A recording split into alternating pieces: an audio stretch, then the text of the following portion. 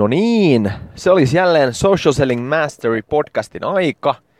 Ja sehän on lähtenyt varmasti tämä vauhti vuosi vauhdikkaasti liikkeelle, koska sinä kuuntelet tätä lähetystä ja me tullaan tarjoamaan timantteja koko tämän kevään. Mä oon muuten huomannut, että meitä niinku yhdistää yksi asia. Me ollaan niinku luontaisesti voittajia. Ja sehän johtuu vaan siitä, että me käytetään kaikki vapaa-aikammekin, missä ikinä lienemmekään, työmatkalla tai lenkillä, terkkuja vaan lenkkiseuralle, niin me halutaan oppia jotakin uutta tai muistuttaa itsellemme tärkeistä asioista, joten kiitos sulle kun kuuntelet. Mut hei, tänään me puhutaan itse asiassa sellaista asiasta kuin kohtaaminen. Ja mä ajattelin, että me puhutaan tästä niin kuin ihan yleiselläkin tasolla johtuen siitä, että vaikka me ollaan niin kuin sosiaalisessa digitaalisessa ajassa, niin meidän tulisi kohdata toisemme ihmisenä sellaisella tavalla, joka ei ole hemmetti harmaata. Ja tää itse asiassa tuli mulle mieleen eilen, kun olin perheen kanssa syömässä. Ja eräs semmonen harmaatunut herrasmies vetäisi oikein kunnon kassakilarit. Eli hän ääneen ilmaisi tuohtumustaan todella heikosta asiakaspalvelusta. Itse asiassa se meni jotenkin näin, että hän sanoi, että ei tällä tavalla ei voi kohdella asiakkaita. Ja se tietenkin sai sitten huomion. Ja homma itse asiassa meni ihan mielenkiintoiseksi. Kesti noin vartin varmaan, tai koko meidän pieni ruokailuhetki meni siinä, kun sinne tuli Securitaksen kauppakeskuskytät sitten ratkomaan tilanteen. Ja se niin kuin tavallaan herätti mutkin semmoisesta horroksesta, missä mä oon ollut tässä viime viikot. Joka tarkoittaa siis sillä sitä, että mä en ole kiinnittänyt millään tavalla huomiota, että miten mua palvellaan. Ja se yksinkertaisesti johtuu oikeastaan siitä, että se on niin monesti sellaista harmaata, siis semmoista mautonta harmaata automaattiasiakaspalvelua. Ja sen jälkeen, kun mä menin tämän episodin jälkeen kauppaan, niin mä niinku kiinnitin huomiota, että miten mua palvellaan ylipäätään. Että miten, kun just äsken oli älähetty, että kun oli niin surkeata palvelua, niin hyvähän siinä oli se, että oli edes joku tunne. Kun mulla ei mikään viisari värähtänyt sitten taas, kun meni siihen kassalle, perusläpät, tiedätkö, just katsotaan ehkä vähän suhun päin, sitten siirretään ne kamat eteenpäin sitä hihnaa pitkin, joku piippailee ja sitten kysytään omistajakortit ja hedelmäpussit. Ja se oli sitten siinä, että olipas palveltu olo. Ja mä mietin, että oikeesti me aletaan 2017 vuotta. Meillä on kaikki teknologiset, upea koulutus, joka on niinku kertonut meille, kuinka tärkeää asiakaskokemus, asiakaspalvelu on. Että millainen maine sun firmasta syntyy. Mutta silti valitettavan usein me saadaan semmoista harmaata, mitään sanomatonta mössöpalvelua. Ja en voi tavallaan olla surullinen siitä, että jos mä kävin viime kuussa Ruotsissa ja mä muistan edelleen, kun mua palveltiin hyvin eräässä ravintolassa. Siis tiedätkö, että sillä oli peliälyä tällä kaverilla. Eka se vähän testaa, että millainen kaveri tulee safkailemaan. Sitten kun hän tuo mulle sen mun Cola Zeron siihen pöytään, niin hän huikkasikin, että tässä on kapteenille kokis. Ja mä huomasin, että nyt on kaverilla peliäly, että se ymmärsi, että munkaan voi vähän vetää tämmöstä niinku läpändeerosta. Ja sitten vieressä oleva tämmönen iäkkäämpi pariskunta, niin hänhän oli hyvin tämmönen konservatiivinen ja kohtelias. Eli tästä puhutaan tänään. Mutta se pointti on nyt tässä se, että minä tässä sinun kanssasi nyt, me ollaan kohtaamisessa. Me ollaan tässä kaksin, tai ellei se nyt toimistossa paukuta, niin tavallaan mun pitäisi nyt pystyä, vaikka me ollaan tässä digitaalisessa ympäristössä, niin toivottaa tavallaan sut tervetulleeksi. Että hei, minä arvostan, että sinä jaksat kuunnella ja minä toivottavasti voin tuoda jotakin sinulle päin niin, että tämä on niin järkevää. Eli sen ei pitäisi olla sidonnainen siihen, että ollaanko me fyysisesti toistemmekaan tekemisissä. Onhan se nyt ihan selvä juttu, että jos me niin kuin tavataan toisemme kasvotusta, meillä on kaikki meidän eleet käytössä, meidän voimakkaan ase eli hymy, me voidaan vaikuttaa paremmin. Mutta nyt jos mä mietin sitä, että vaikka mitä mä päivittäin teen, eli mä oon niin kuin päättäjien kanssa tekemisissä kansainvälisen vesien yli nimenomaan verkon välityksellä pääosin. Mulla ei ole aina edes mahdollisuutta tavata. Silti mun pitäisi pystyä kohdata heidät siis sillä tavalla, joka herättää luottamusta, on toivottavasti miellyttävä ja että mä saan mun asian selvitettyä. No sitten on tietenkin vielä tää kovin aste, eli se, että kun mä pääsen vihdoin jonkun kanssa kasvotusten, toivottavasti digitaaliset vermeet ja työkalut on mulle tuonut jotain apua, jolloin mä pystyn ensinnäkin tietää, että ketä mä oon menossa tapaamaan, millainen kaveri siellä on vastassa, miten mun ehkä tulisi käyttäytyä tämän kyseisen henkilön kanssa. Mutta sillä ei tulisi olla mitään väliä, että mikä mun mielentila on. Ja sen ei tulisi antaa näin ammattilaisena vaikuttaa sun kohtaamisen tasoon. Eli kun mä mietin omaa työuraa taaksepäin ja monen semmoisen asiantuntija, asiakaspalvelijan taustoja, joita mä itse arvostan, niin mä olin Hesen kassalla, mulla ei ollut rahaa, mulla oli himassa ihan helvetin huono olla, mutta se ei ollut mulle syy ruveta kettuilemaan tai nyrpistelemään asiakkaille. Et jos oikeasti sä miellät olla niin kuin huippuluokan asiakaskokemuksen tuottaja, mikä ikinä onkaan niin kuin se sun funktio, niin sun pitäisi olla sen verran ammattitaitoa, ammattiylpeyttä, että sä et anna sun kotikontujen olojen vaikuttaa siihen, että millaista palvelua sä sulle tuotat sille toiselle osapuolelle. Ja tää koskee siis sitä, jos sä oot asiakkaana, miten sä kohtelet sun toimittajakumppaneita, miten sä toimit, kun sä meet sinne kaupan kassalle. Et onhan se nyt ihan selvä juttu, että jos sä käyttäydyt nyrpeästi, ihan oikein kunnolla, niin et sä voi ehkä odottaakaan sitä, että se niin kuin vastapuoli tavallaan ainakaan tarjoa sulle mitään ylivertaista kokemusta. Onhan sillä vaikutusta. Mutta aito asiakaspalvelija, niin silloin kyky kääntää tää tunnetila täysin toiseen suuntaan. Se on mun mielestä tässä koko hommassa se hienoin juttu. Että kun mä menen kettuuntuneena tonne, hommaamaan sitä esikoululaisen puhelinta, ja mua ärsyttää 30 ihmistä jonossa, niin jos sitten vastapuolella on semmoinen asiantuntija, joka pystyy oikeasti kääntämään sen kohtaamisen positiiviseksi, niin sehän on nimenomaan se, mistä hyvän myyjän, markkinoijan, viestiän tunnistaa. Kääntää sen toisen tunnetila positiivisempaan muotoon. Sen takia mä uskon, että meillä on ihan jokaisella on ihan valtava vaikutus siihen, että miten me käyttäydytään täällä ympäristössämme. Ja heitän kysymyksen itse asiassa. Mietipä itseksesi, milloin viimeksi avasit oven kollegalle, naapurille, milloin viimeksi päästit sen pikkupojan tai herrasmiehen sun eteesi, jolla oli 1 maitotölkki ja sulla oli 6 kauppakassellista Prismassa ja niin edelleen. Eli tätä voi jokainen miettiä omassa tontistaan. Mutta nyt jotta tämä ei jäisi tämmöiseen paatoksellisuuteen, joka on toki tärkeää, koska mun mielestä saamme aivan liian paskaa palvelua vuonna 2017.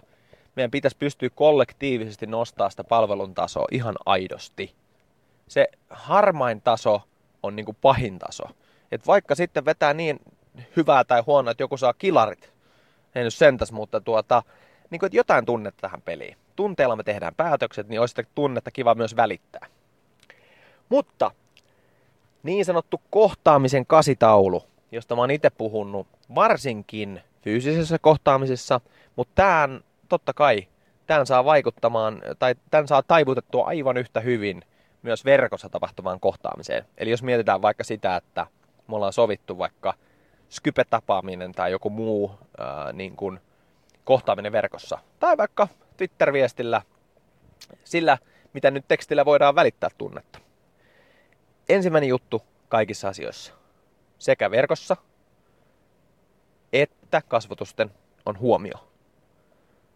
Me tarvitaan huomiota saadaksemme meidän viesti perille ja B, siihen, että joku ymmärtää, jos ajatellaan, että me ollaan fyysisessä ympäristössä, että nyt hei, Harri tuli myymälään, huikkaus Harrille, että sut on rekisteröity, mikäli palvelua haluat, niin täällä ollaan valmiina. Se on asiakaspalvelun aivan ydin.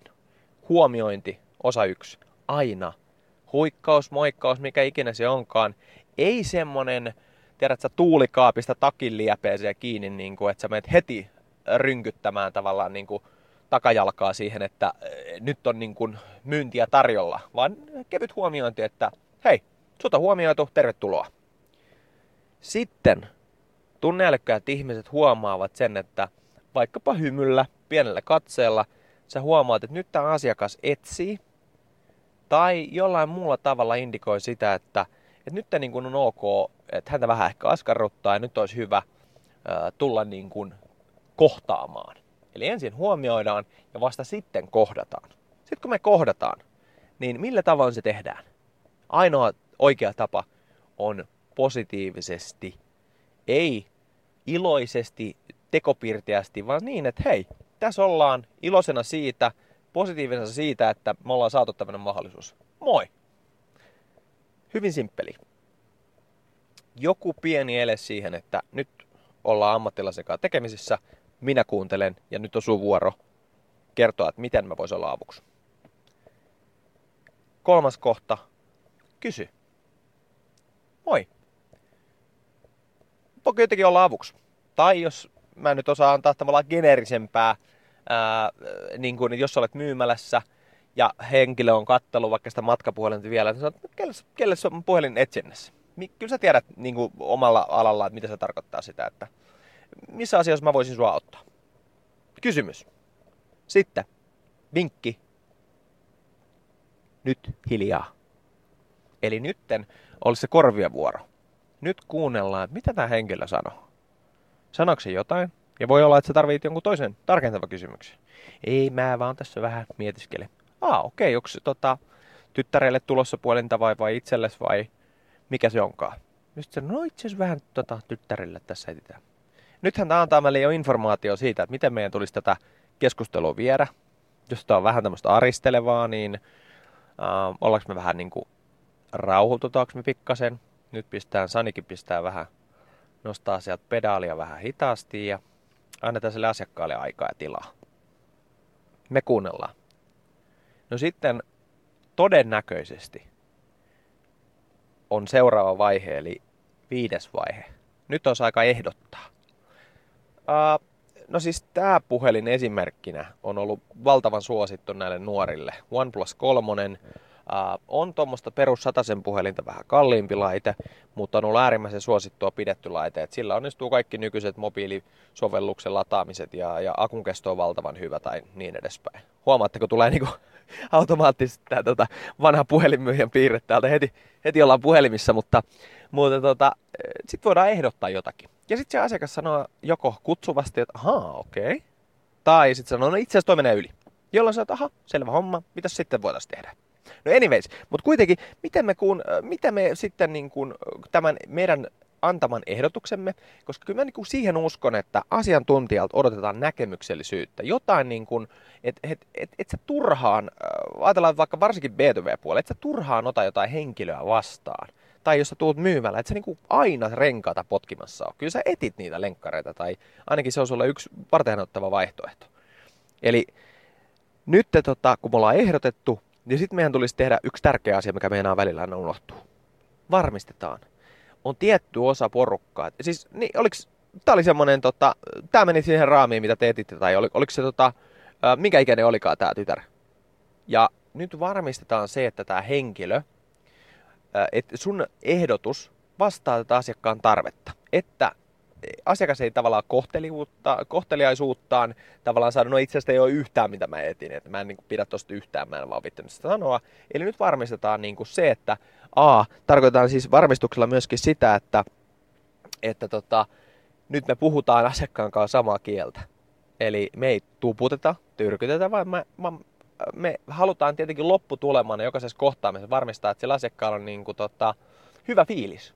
Jää siitä semmoinen, niin kuin, että hei, minä saan ongelmani ratkaistua tai jonkun paremman tilan kuin minulla oli aikaisemmin ja se oli hieno homma. Ja sitten on hyvä ottaa toinen V käyttöön, eli vahvistaa. Alright, no mutta hei, tää on hyvä. Tuleeko, ja vahvistamisen tarkoittaa myöskin sitä, että mä vahvistasin nyt, kun asiakas on tehnyt sen päätöksen, niin mä niin kuin lukitsisin sen siinä mielessä, että tämä valinta on hyvä. Ja nyt voi jopa, jos on fiksua, niin ottaa jotain lisämyytävää tähän kohtaamiselle. Eli nyt voidaan sanoa, että alright, tämä on hyvä, olisiko tytär tarvinnut vielä suojakuoret tähän puhelimeen vai oliko semmoinen jo aikaisemmin ollut? Että on kuitenkin monen sadan puhelin, niin kannattaa varmistaa, ettei pakkaskedellä putoa tuonne pensaaseen. Ja sitten sanoo, no itse asiassa voisi ottaa tänne. Ja mitäs me sitten tehdään vielä? Nyt me on myyty, nyt me on saatu tämä asiakkaan ongelma ratkaistua tai se haluama tuote tai palvelu niin kuin siinä kauppakassiin. Nyt me sanotaan, hei, kiitos oikein paljon sulle ja oikein miellyttävää päivänjatkoa. Tuossa on vielä mun kortti tai joku muu asia, millä sä voit ylittää sen asiakkaan odotuksen tietenkin, jos semmoinen. Tässä on vielä kuule tuommoinen heijastin tyttärelle, niin ei muuta kuin oikein mukavaa alkavaa lukukautta. Joku pikkujuttu. Otetaan uudestaan tää räppi. Pizza. Moi. Mitäs sais tänään olla niin kuin lounasruuaksi? Joo. No meillä olisi esimerkiksi, nythän meillä on tää uusi kotsone ja se on tullut tämmöiselle uudella kastikkeelle, että se on meillä esimerkiksi tosi hyvä, ollut tosi suosittu. Eli kotsone tulee. Mitäs saaks olla herkullinen kokis siihen? Jes. Valkosipulia. Pistääkö sekmoni? Hyvä homma. Eli kotsone, iso kokis valkosipulilla. Siinä vielä, maistuuko jo kahvin jälkkäriksi? Alright. Hyvä homma. Hei, hetki menee, niin me laitetaan teille tulemaan ja ottakaa siitä vaikka lehtiä ja odotellessa, niin kohta tulee teille herkullinen pizza pöytään. Eiks vaan? Tiedän. Tää oli vedetty yli. Mutta kun se pointti on se, että tulis nyt edes vähän, tohon ne menee 6 sekuntia aikaa, hei. Jos sä tarjoat mulle ruokailun yhteydessä herkullista Coca-Colaa tai jotain niitä villasukkia siihen sun flanellipaidan kylkeen, niin se on palvelua, jos se tehdään oikein, eiks vaan? Eli varmistetaan me nyt kaikki osaltamme, että oli kyse sosiaalisesta myynnistä tai ihan perinteisistä kassalla tapahtuvasta asiakaspalvelutilanteesta, niin me kohdataan joka ikinen henkilö mielellään tämän 8 kohdan niin kuin läpi, tai mikä ikinä onkaan se teillä se kaikista vahvin malli, mutta siis ihan jokainen riippumatta sun mielentilasta tai mistään muusta asiasta. Ja jos nyt saisi edes pyytää sen verran, että jos et pysty tohon, tai jos tuntuu siltä, että tämä 8 kohdan lista ilman niin kuin uudelleen läpikäyntiä tai meikäläisen mukaan tuloa siinä auttamisessa tai mikä muu tahansa tapa onkaan, millä saatte sen niin kuin, sinne implementoitua, niin toinen tapa on tietenkin se, että tyy edes tähän 3. Huomioi, palvele positiivisesti ja kiitä. That's it. Maailman simppeleintä. Näin se monesti on. Hyvä myynti on simppeliä, kaunista, koskettavaa. Mutta näillä tunnetasoillahan me lähdetään taas kohti seuraavaa jaksoa. Kiitos sulle, kun jaksoit kuunnella. Tämä oli Social Selling Mastery Podcast. Mun nimi on Sani Leino ja me jatketaan taas ensi viikolla. Moi!